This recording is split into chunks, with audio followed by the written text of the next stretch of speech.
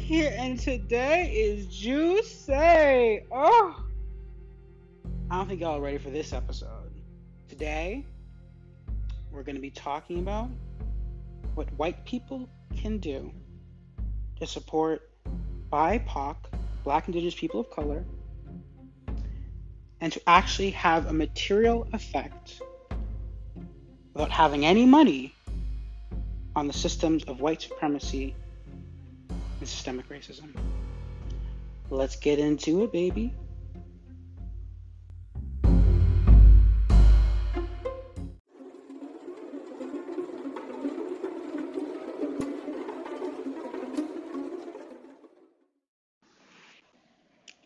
Hello, white people. Aren't you getting a special treat today? If you want to pay me, my Cash App is money sign cult leader N. All right? So again, if you want to pay me for my labor, because I'm working hard out here, you can. Again, at cult leader N. So let's get into it. So I've been thinking about this for a long time. I've been really ruminating in my body.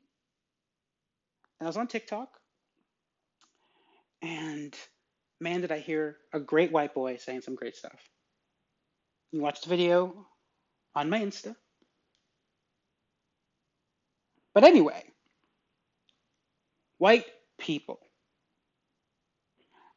and also other people of color, and to support each other.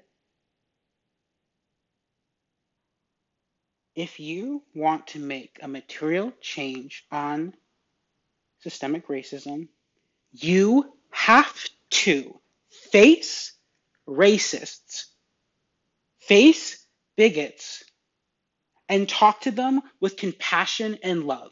Sorry about it. Sorry about it, because white people, you can change them.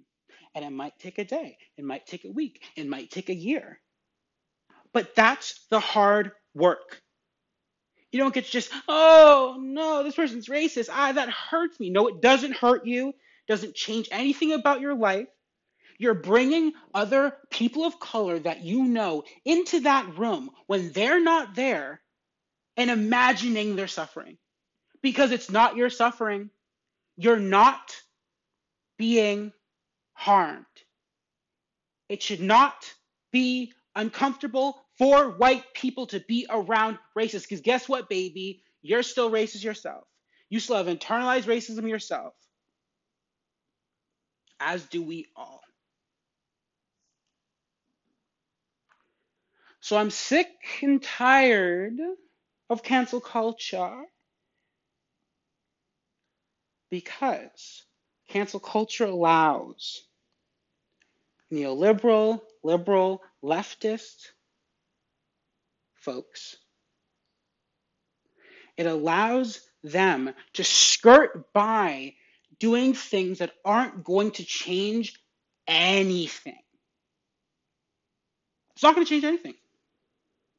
And not coming to people who are racist, not you going to people who are racist and being like, systemic racism and big words, intersectionality. Nah, shut up. Basic, accessible language, meet them where they are. Because if you don't, they'll shut down. And guess who we need, baby? We need them. We need the poor working class people who are white. We need your run-of-the-mill liberal who is racist. We need, unfortunately, because of the system we live in, we need white people to change. And if you're actually a white fucking ally, guess what you're going to do? Next time something racist, you're going to take a step back, assess how you're feeling, realize that you're in no danger. Yeah, this might be uncomfortable for my friend N, but guess what, baby? N's not there. And if I am there, I'll handle myself. But when you're in that space, when you're with your grandparent, when you're with your family, when you're in the workplace, guess whose job it is to make material change? Yours. That hits in the chest. You feel that? You feel that like in the solar plexus, that tension? I feel it. Maybe it's just me. That's the hard shit. And guess what? Change isn't easy. Change isn't neat. Change isn't upworthy, baby. Change is dirty and messy and full of hard goddamn choices. That's what change is. Change is compromising on your humanity when you don't want to. Change is having to sit with somebody who is degrading, dehumanizing one of your best friends of color. That's change. And if you really want to change things, having a leftist, liberal bubble is helping no one. Having only not racist friends is helping no one. White people, change your tune. Because you guys talking amongst yourselves is accomplishing nothing. And I'm telling you, you will learn more about systemic racism and white supremacy that you hold within yourself if you face a racist and love them. Because they really are the least of us. In terms of, I don't even know what in terms of, but that felt right to say. That they're the ones who are actually struggling because I'll survive, because I'm a survivor. But unfortunately, because of the infantilization and the babying of white feelings, he or she or they are the ones who really need your help. And guess what? You don't have to tell anybody about it. You don't have to celebrate your victory. Sit with that yourself and see yourself in a racist. Because as much as you think you're not, we're all a bit racist.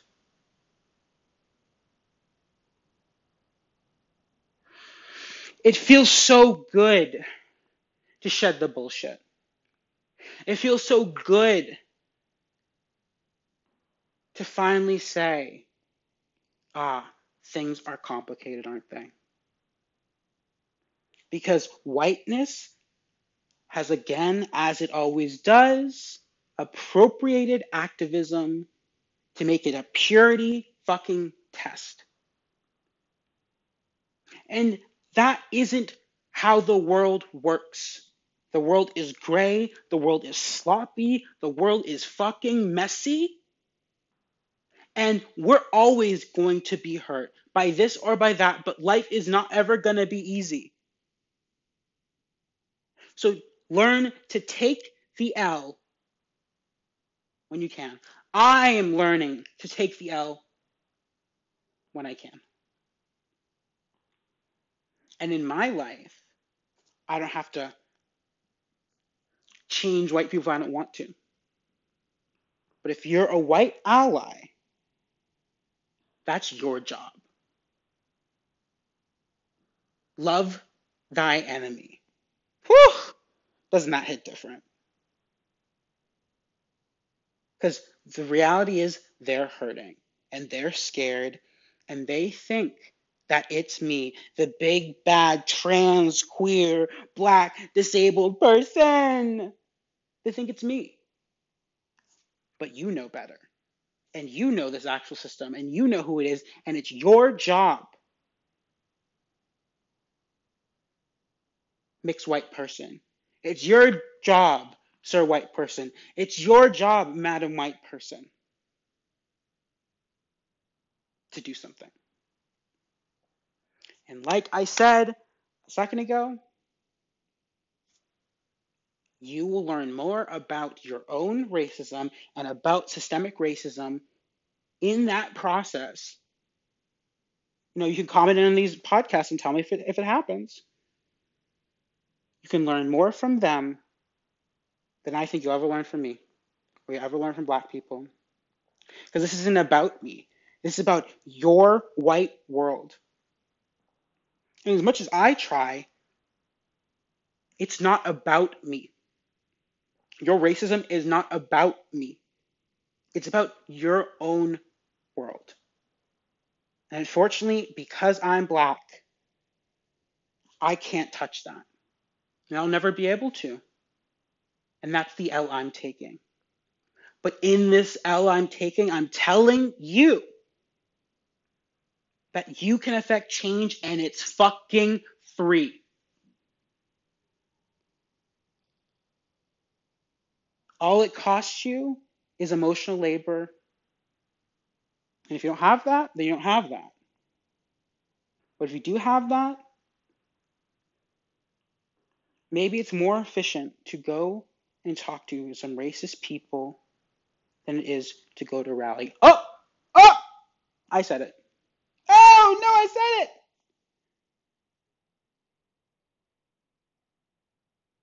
That feels right to me too.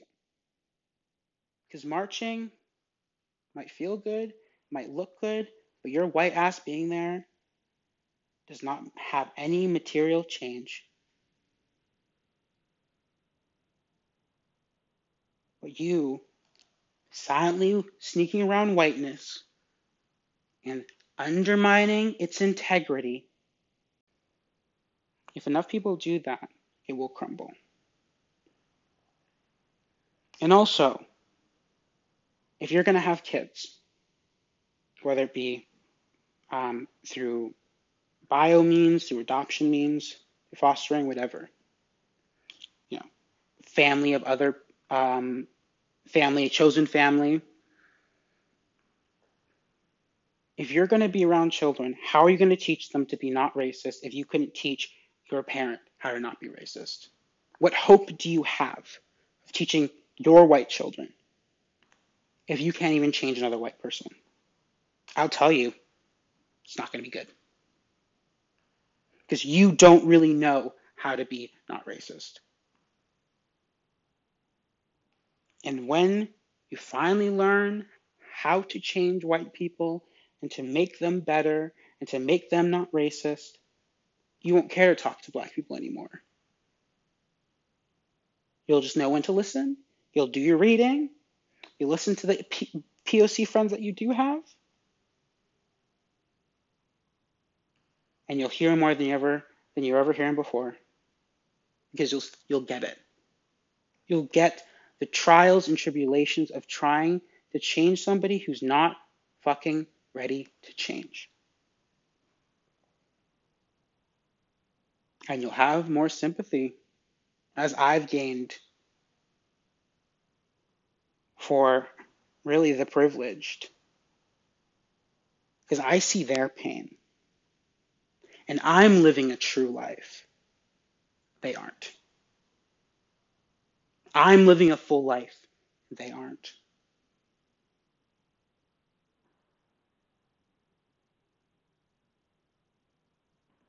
Just want to sit with the silence in that one.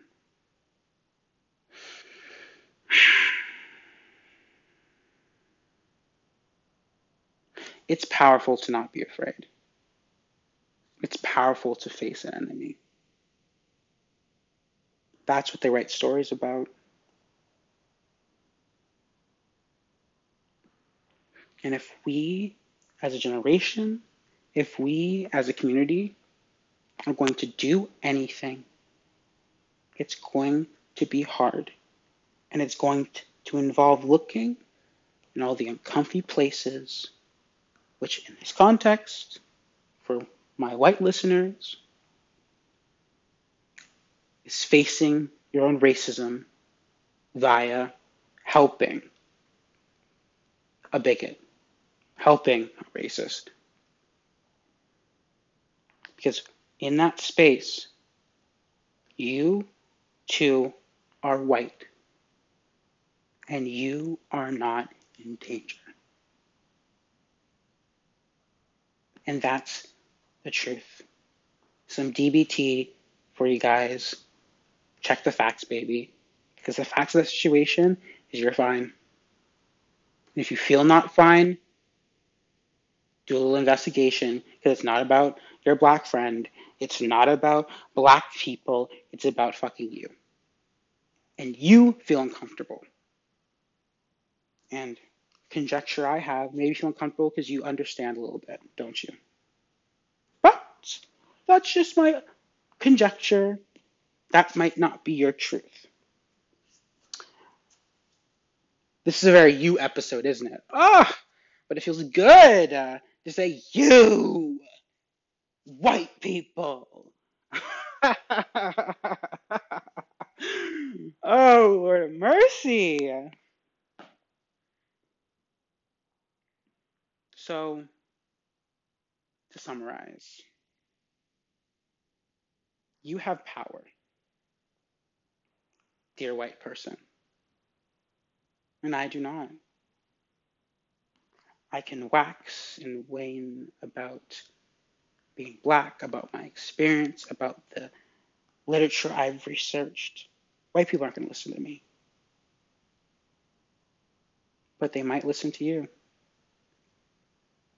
And if you sympathize, if you understand where their hatred and anger is actually coming from, which in this day and age is mostly via class, then we might have a chance. But that's not up to me. I'm doing the work that I need to do. And now the question is, now that you've heard a black person tell you, this is what white people can do, are you going to do it?